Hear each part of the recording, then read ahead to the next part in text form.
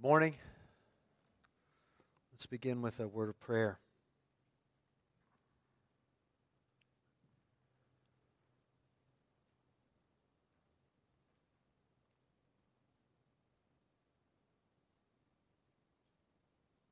Father, we've all come to this moment having worshiped you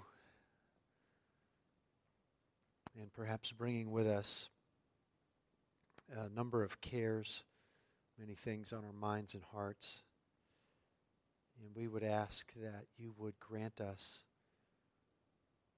for the next few moments to leave those things aside and to be able to worship you by receiving good things from your word, things that would encourage us, things that would challenge us, things that would remind us of your great sovereign power and love for us. That we would be moved to greater affection for the Lord Jesus Christ and greater faithfulness to Him until He returns. Would you please help us in that way? We ask these things in His strong and kind name. Amen. Please open your Bibles to 2 Thessalonians chapter 2. 2 Thessalonians chapter 2.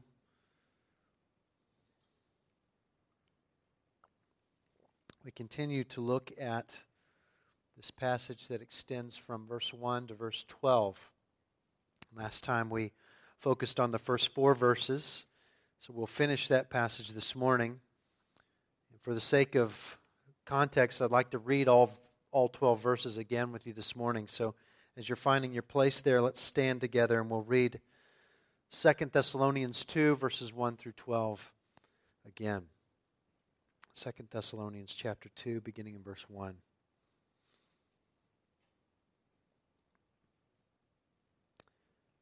Now concerning the coming of our Lord Jesus Christ and our being gathered together to Him, we ask you, brothers, not to be quickly shaken in mind or alarmed, either by a spirit or a spoken word or a letter seeming to be from us, to the effect that the day of the Lord has come. Let no one deceive you in any way, for that day will not come unless the rebellion comes first, and the man of lawlessness is revealed, the son of destruction, who opposes and exalts himself against every so-called God or object of worship, so that he takes his seat in the temple of God, proclaiming himself to be God. Do you not remember that when I was still with you, I told you these things? And you know what is restraining him now, so that he may be revealed in his time. For the mystery of lawlessness is already at work. Only he who now restrains it will do so until he is out of the way. And then the lawless one will be revealed, whom the Lord Jesus will kill with the breath of His mouth and bring to nothing by the appearance of His coming. The coming of the lawless one is by the activity of Satan with all power and false signs and wonders, and with all wicked deception for those who are perishing, because they refuse to love the truth and so be saved. Therefore God sends them a strong delusion, so that they may believe what is false, in order that all may be condemned who did not believe the truth, but had pleasure in unrighteousness. You may be seated. There are certainly times in life when it would be nice to know the future, so that we might find comfort in the present and be able to make some better decisions in the present. I would think that most people in the country, and certainly many of us in this room, would find it helpful to know what's going to happen on November the 3rd, right? The election is coming up, and many people have said that this might be the most important election in our lifetime. I would guess that people have been saying that since 1776. However, we feel that pressure, do we not? It would be nice to know what's going to happen on November 3rd, just to have some comfort right now, perhaps to be able to make some decisions right now. What we have in 2 Thessalonians 2 is Paul bringing us into the future, telling us some things that are going to happen in the future, and what those future things have to say about our present. so that we can have comfort in the present and make some wise decisions in the present. His intent is to move us to live differently now by telling us what's going to happen in the future. He wants us to be aware of the present and future deceptive activity of the enemy, and so be on our guard and stand in the truth. I'm going to say that again. Paul wants us to be aware of the present and future deceptive activity of the enemy, and so be on our guard and stand in the truth. So this is the second part of a two-part message covering verses 1 through 12. Just to recap where we were last time, we saw that Paul is giving us principles that can guide us when dealing with deception, no matter the time or the subject matter. And he does that by addressing a particular instance of deception perpetrated in the church at Thessalonica in the first century. The church there had been deceived into believing that the day of the Lord had already come. And that would be disastrous to anyone's faith. And we looked at a couple of broad principles just to review. First of all, we saw that deception seeks to undermine our hope. That is always the enemy's aim. He wants to undermine our hope when he deceives us. Undermine our hope so that we will stop worshiping the one true God. We saw, secondly, that deception is a major tool of the enemy in these last days, this time that stretches from the first coming to the second coming of Christ. And so now as we move on, beginning in verse 5, we see that deception is restrained for a time. Deception is restrained for a time. Look with me beginning at verse 5. Do you not remember that when I was still with you, I told you these things? And you know what is restraining him now so that he may be revealed in his time.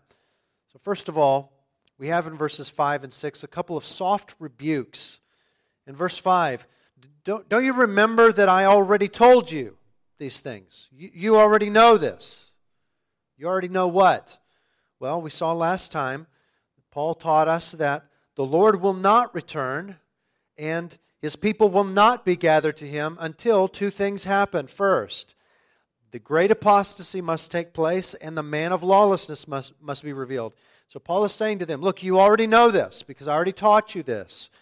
Those of us with Bibles, and most of us have them in our hands this morning, those of us with Bibles ought never be caught unaware by deception. We have the whole truth in our hands in the form of this thing that we call a Bible. That's verse 5.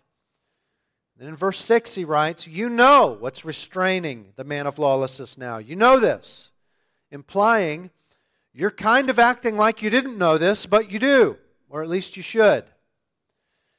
Now, a couple of questions tend to gnaw at those of us interested in all things eschatological. I want to look at those very quickly. First of all, who is this restrainer, this one restraining the man of lawlessness? Before I look at that question, let me just remind you of something that I said in the first message and something that I tend to say anytime we study a passage that pertains to eschatology, these things pertaining to the end. And that is that there are many different views on these things pertaining to the end, eschatology. And we can disagree on these things as long as we agree on one thing, and that is that Jesus is returning. So on some of the particulars that I'm going to present to you this morning, you may disagree with those things, and I say to you that is perfectly fine. We can continue to worship with one another, and I love you, and hopefully you'll continue to love me. But I have to have a view, and I have to present one this morning as we look at this passage. And I assure you that the view that I'm presenting to you is the one that I find to be most faithful to Scripture. So, who is this restrainer? Paul doesn't say explicitly in this passage who it is. Apparently he had told the Thessalonians who it is. He doesn't say who it is in this passage. He just says that they know who it is. And there are many proposals out there for who it might be. The most plausible ones are that it is the Holy Spirit, or that it is the gospel ministry of the church, or that it is an angel. I could take the time to go over the merits of each. We could get into the gender of Greek participles, but there are probably only 3 or 4 of us that would still be awake at the end of that. I prefer to just say that ultimately it is God who is behind this restrainer. If it was crucial for us to know the identity of the agent that God is using to restrain the man of lawlessness, the Holy Spirit would have moved Paul to put it in this text. But the end of this passage is going to show that even though the coming of the lawless one is by the activity of Satan, ultimately God's plan is being fulfilled by the coming of the lawless one. And if the coming of the lawless one is fulfilling God's plan, then so also must the restraining of that lawless one be by God's plan. So no matter what the agent God is using, it is ultimately God restraining that lawless one until God's perfect time. The second question, who is the man of lawlessness? This figure whom we have equated with the Antichrist. I think trying to answer that question is even less profitable because Paul says here that he is being restrained so that he may be revealed in his time. If you and I could figure out who the restrainer is while he's being restrained so that he can be revealed in his time, then the restrainer must not be very good at his job. We can be sure that for the true believer, though, when the man of lawlessness is revealed, it will be painfully obvious who he is. According to verse 4, he's going to try to eradicate worship of the one true God. He's going to stand against what believers know to be true. That's Paul's point in verse 5. I already told you this. You know this. And this will be even clearer when we get down to verses 13 through 17 next week, Lord willing, when Paul writes, "So then, brothers, stand firm and hold to the traditions that you were taught by us, either by our spoken word or by our letter. Hold fast to the truth."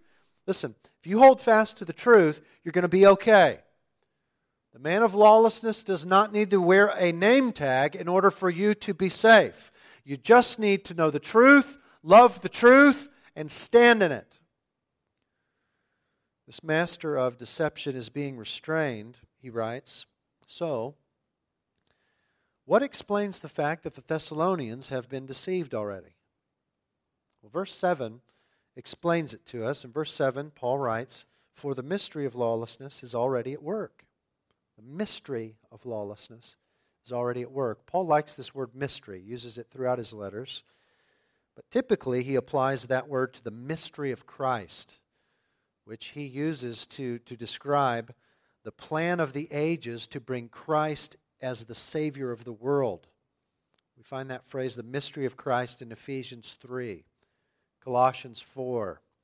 In Colossians 2, we read this phrase, God's mystery, which is Christ.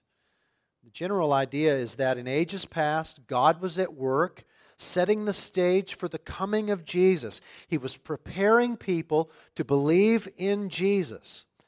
Now what we find, if we pay close attention to how the devil works throughout time, is that Satan is a counterfeiter.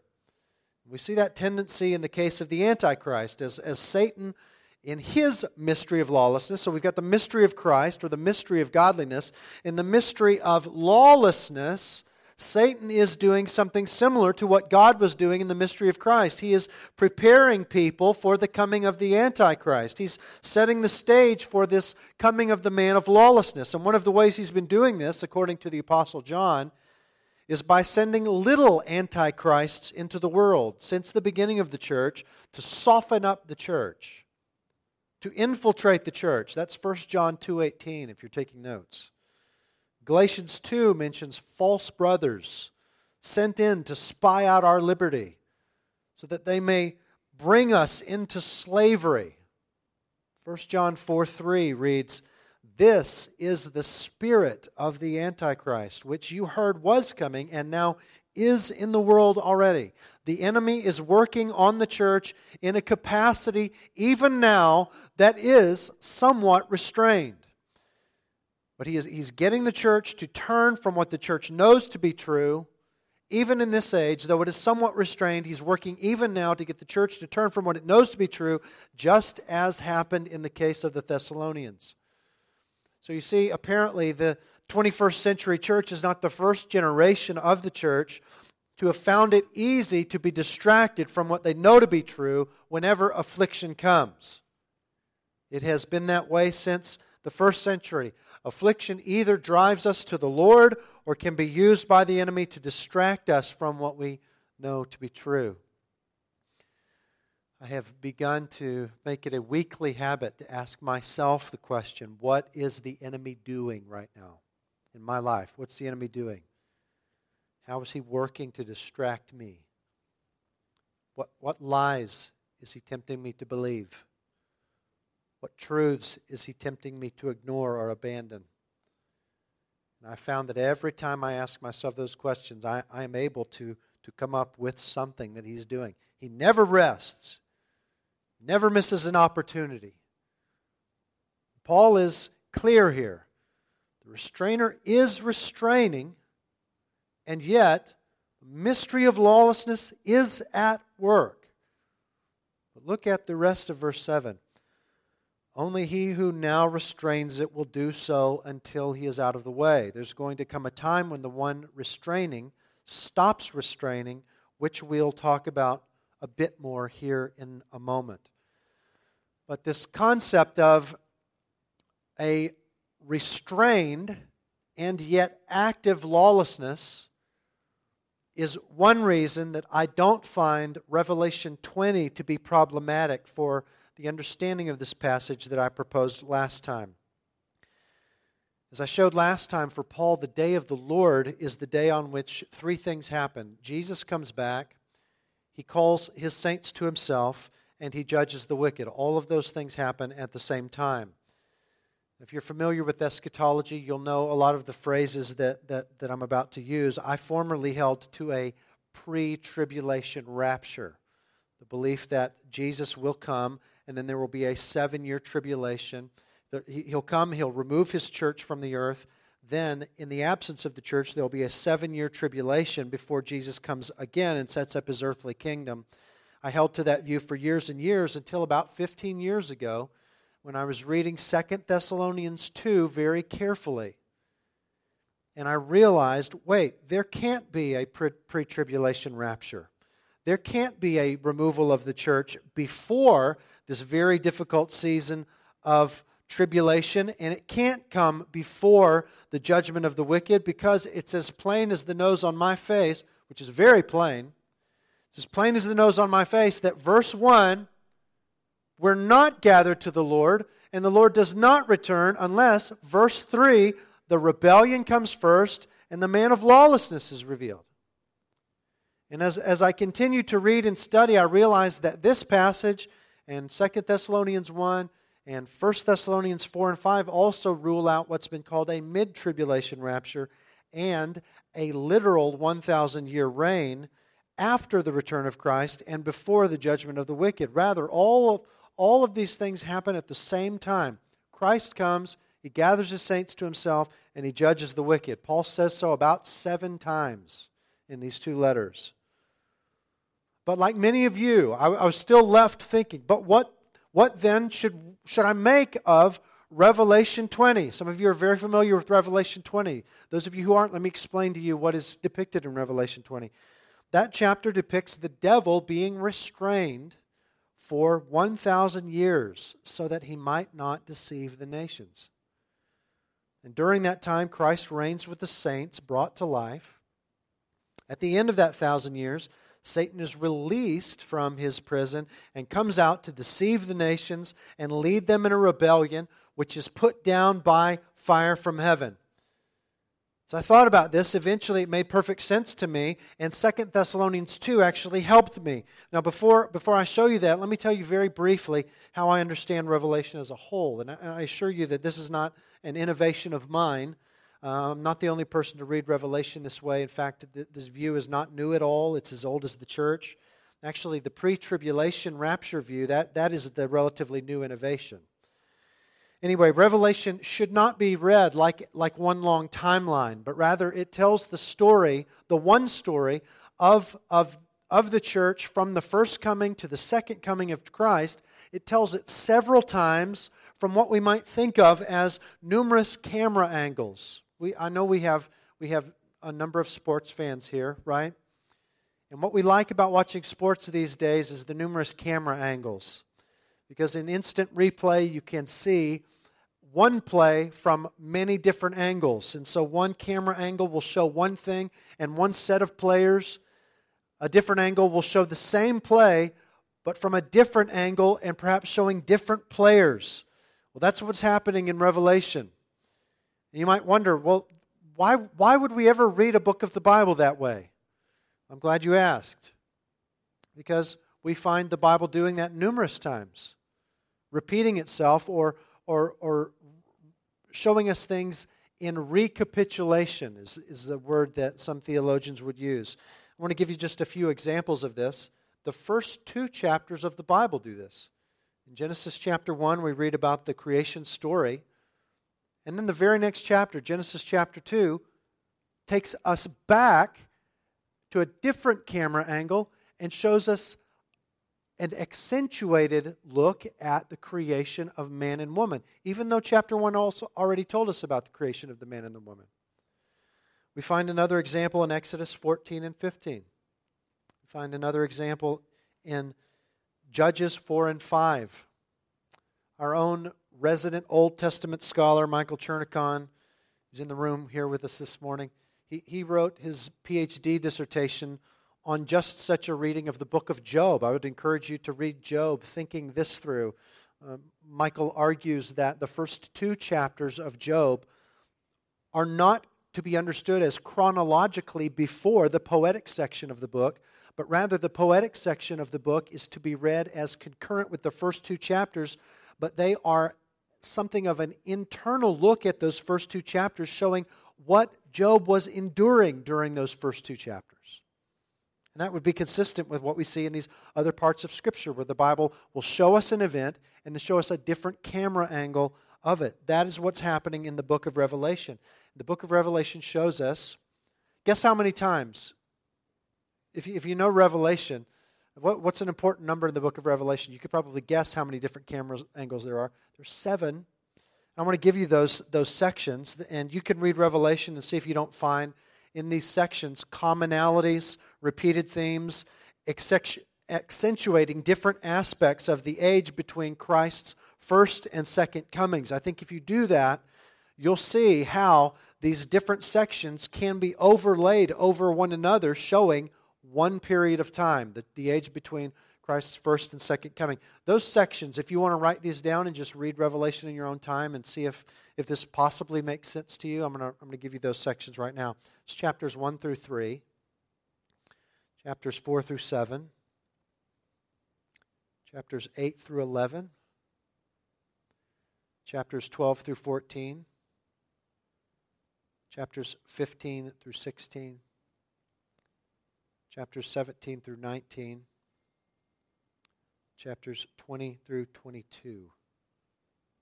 1 through 3, 4 through 7, 8 through 11, 12 through 14, 15 through 16, 17 through 19, 20 through 22. So what did I conclude regarding how to understand the devil being restrained in Revelation 2?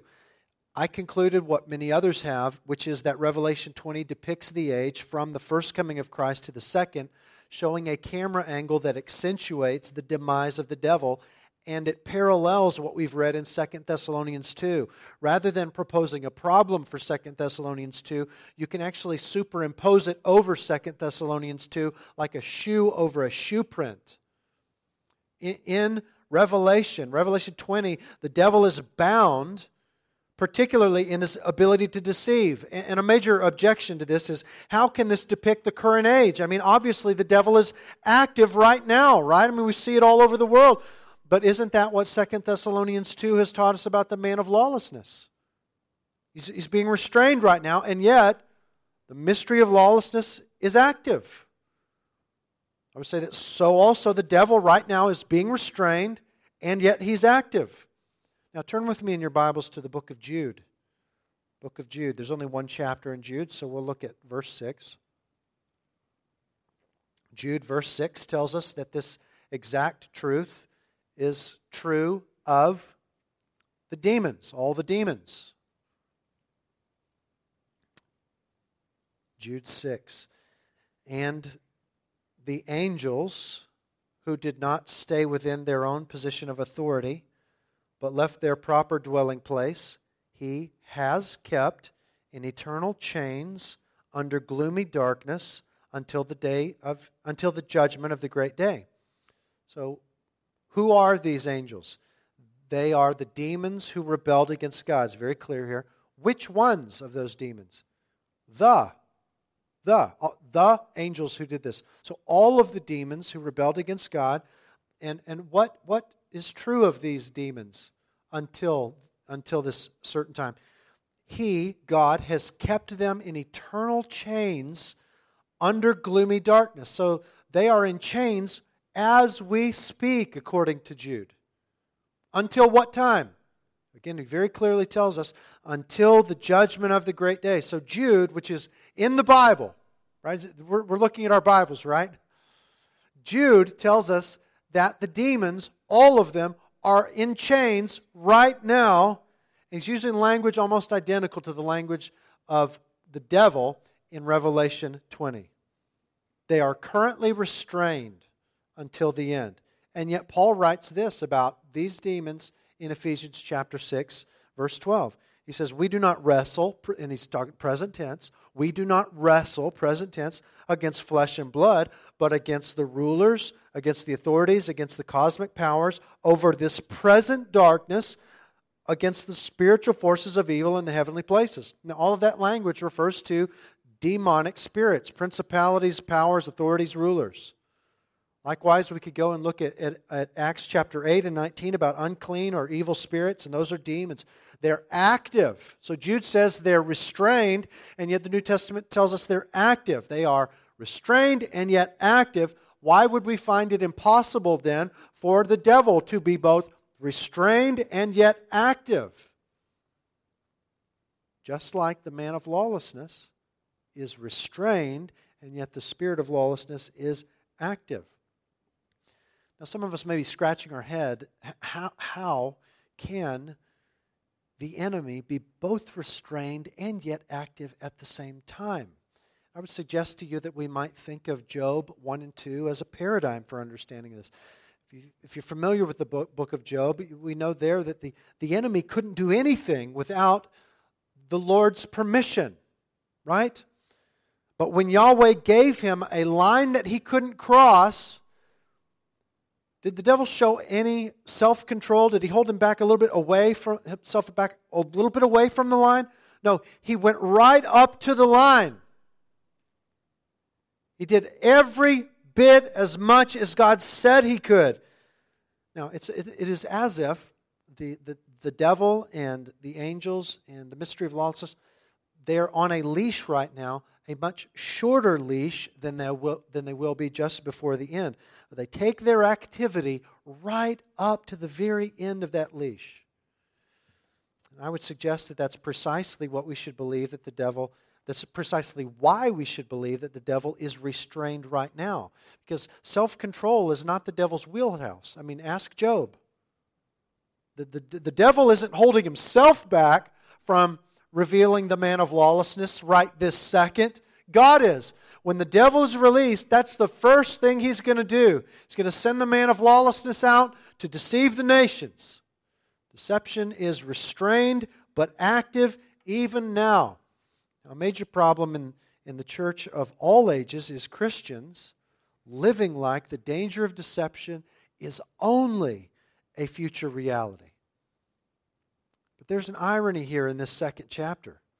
Deception is being restrained in some measure in this age, but that doesn't mean there's no deception at all. The Thessalonians in the first century, they have already been deceived. And people around us are being deceived all the time. I mean, there are people in this room, we have watched people walk away from the faith, have we not? Some of us can put names on people. We can name people who have been deceived and walked away. The danger is now. And we must be on our guard. Now here's something additional to consider. That deception is being restrained now indicates that things are only going to get worse.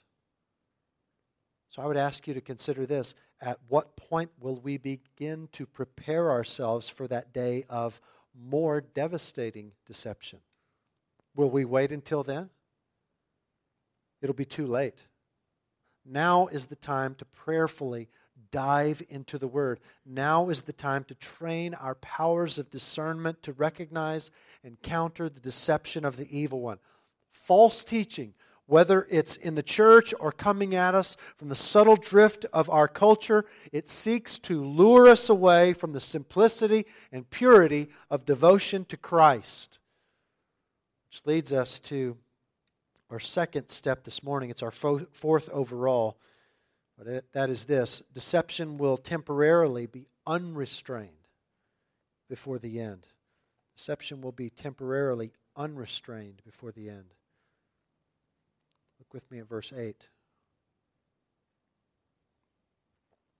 And then the lawless one will be revealed, whom the Lord Jesus will kill with the breath of his mouth and bring to nothing by the appearance of his coming. The coming of the lawless one is by the activity of Satan with all power and false signs and wonders.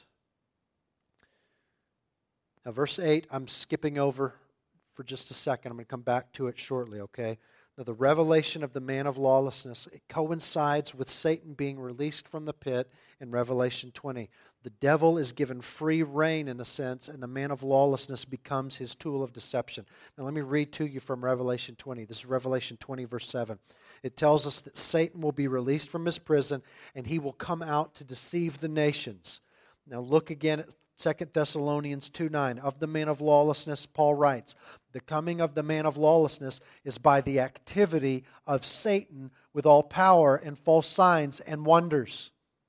And who is he after? Verse 10. And with all wicked deception for those who are perishing because they refused to love the truth and so be saved. I mentioned last time that because of the word apostasia in verse 3, and the way that word is used in the New Testament, I view the rebellion of verse 3 and the object of this deception to be nominal believers, those who have professed faith but who have not truly followed Jesus. They are the low-hanging fruit of the visible church in the last days. They are the seed that fell on the rocky ground. And what did Jesus say of them in Matthew 13:21? He said that when tribulation or persecution arises on account of the word, they immediately fall away. Now, what exactly is that pressure going to look like? It's difficult to say, but if the restrainer is holding this at bay right now, then when the restrainer removes that restraint, we should expect that time to be unbelievably trying. The man of lawlessness, by the power of Satan, will bring heat upon the church. He will do many false signs and wonders.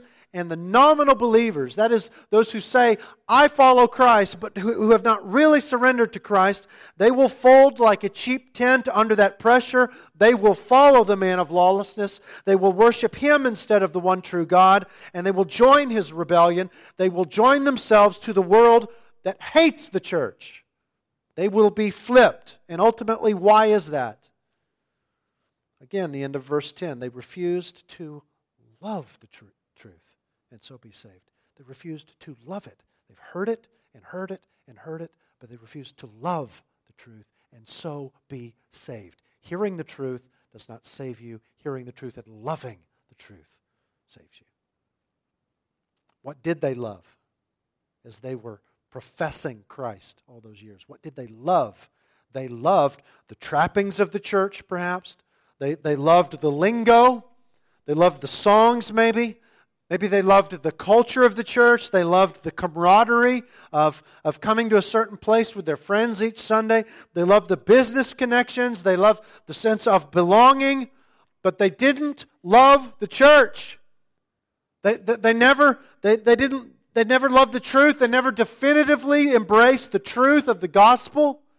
They never said of themselves, I am a sinner separated from God. And because of my rebellious acts that spring from my rebellious heart, I have no hope on Judgment Day that I will be saved from the wrath of God. I am undone. Please, Jesus, save me. Only your life and death and resurrection can save me from the wrath to come. So I surrender all to you.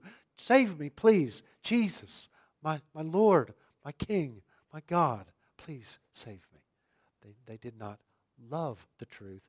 They did not confess the truth of themselves. And so they refused to be saved. Verse 11. Therefore, God sends them a strong delusion so that they believe what is false, in order that all may be condemned who did not believe the truth, but had pleasure in unrighteousness. You see? The coming of the lawless one to lead many astray is according to the activity of Satan, but ultimately it is by the plan of God as a judgment upon those who refuse to love the truth and so be saved. This is very similar to Romans chapter 1, verses 16 and following. They rejected the truth, and so as a judgment, before the judgment, God gives them over to greater deception. Listen, that should terrify you if you're putting off following Christ this morning. That should terrify you. If you're saying in your heart, I've heard the truth and I like being at church, but I also love being my own God, and I'm not really ready to surrender my life and all that I am to Jesus in faith. If that is you this morning, 2 Thessalonians 2 should terrify you. It should drive sleep from your eyes. Do you understand that you're playing with fire, eternal fire? You are not promised another month. You're not promised another day. Today is the day of salvation. And I beg you, please, please follow Jesus today. This is the revealed truth of God Almighty. And it says that if you put Him off, He may give you over to deception, to believe what is false, because you did not love the truth, but you had pleasure in unrighteousness.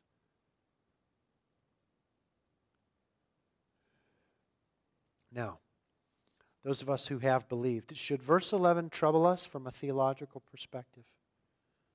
That this good God whom we love, that this good God sends a strong delusion. Titus chapter 1 calls God the unlying God. He can't lie. Should it trouble us that God sends a delusion? I'm running out of time this morning. But I would say, if that troubles you, just read your Bible. Read it from cover to cover. This kind of thing is found from cover to cover. God uses agents, both good and evil, to accomplish His good plan. And He is able to do so without in any way tainting Himself with evil. Now, our God is so powerful, He is so wise, He is so sovereign, that everything the devil does to thwart His plan only serves to accomplish His plan. It is in the book of Genesis. And this is a glorious thing. It's in the book of Genesis. Satan, go ahead and try to throw roadblocks in the way of my promises. You are only going to facilitate my promises. It's in the book of Job. Satan, go ahead and do your thing. You're only going to do my thing.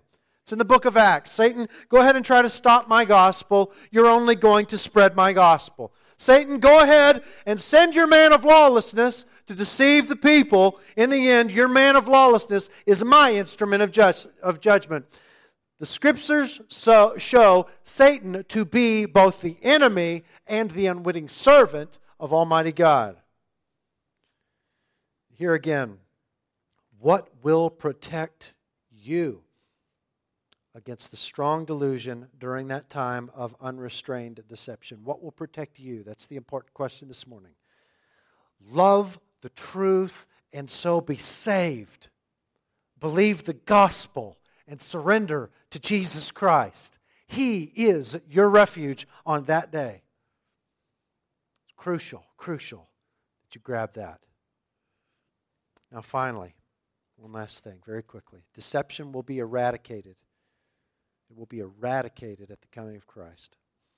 Deception will be eradicated at the coming of Christ. Let's peek back up at verse 8. And then the lawless one will be revealed, whom the Lord Jesus will kill with the breath of his mouth and bring to nothing by the appearance of his coming. The mystery of lawlessness is already at work. Chapter 1 acknowledged that persecution is already happening. The man of lawlessness is going to escalate these things. He's going to escalate deception and persecution. But what is going to happen when Jesus arrives on the scene? Let's look back at what chapter 1 told us about this. Chapter 1, verse 6, about halfway through the verse, tells us that God will repay with affliction those who afflict you and grant relief to those who are afflicted as well as to us when the Lord Jesus is revealed from heaven with his mighty angels in flaming fire, inflicting vengeance on those who do not know God and on those who do not obey the gospel of our Lord Jesus. You know, much of that language is virtually identical to what we just read in 2:8 and 2:11 and 12. It's just that in 2:8, he singles out the man of lawlessness. Jesus coming back, this is our great hope. On that day, Jesus will put an end to all affliction. He'll put an end to all persecution. He'll put an end to all deception. He will deal with the man of lawlessness. He'll deal with the devil. And what is it that we're going to be left with then? We have seen at the end of 2 Thessalonians 1 this wonderful thing of our being glorified in Christ and his being glorified in us. Let me give you something to chew on from Revelation 21. It's Revelation 21, beginning in verse 4. This is after he has dealt with our enemies. It says, he will wipe away every tear from their eyes, and death shall be no more. Neither shall there be mourning, nor crying, nor pain anymore, for the former things have passed away. And he who was seated on the throne said, behold, I am making all things new. Also he said, write this down, for these words are trustworthy and true. And he said to me, it is done. I am the Alpha and the Omega, the beginning and the end. To the thirsty I will give from the spring of the water of life without payment. Speaking of the great city, John writes in verse 27, but nothing unclean will ever enter it, nor anyone who does what is detestable or false, but only those who are written in the Lamb's book of life. Death, pain, sorrow, everything unpleasant, gone forevermore. Only joy in the presence of the Godhead forevermore. That's what we have to look forward to on the other side of deception. Deception, even now, it is restrained and yet active. For a short time it will be unrestrained. And then the Lord Jesus Christ will return and eradicate it forever, and we will spend eternity with him. Until then, what should be our course? Strive to know the truth, love the truth, stand in the truth. Let's pray.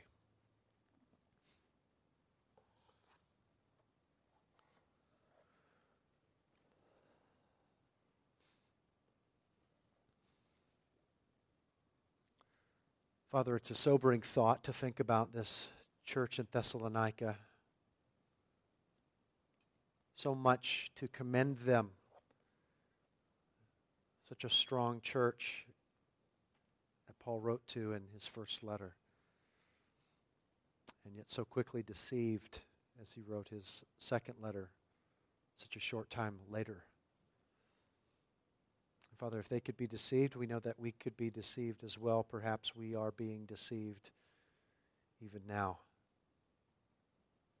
We pray, Lord, that you would help us to take these words to heart and believe that though deception, the enemy, is being restrained, that does not mean that he is completely inactive. And that now is the time to embrace the truth, fill our minds and hearts with the truth, love the truth, follow Christ with everything that is in us, so that we might be aware of deception when it comes now and be fully prepared for unrestrained deception in the future. Pray, Father, that you would fit us for glory in this way. We pray these things in the name of the Lord Jesus.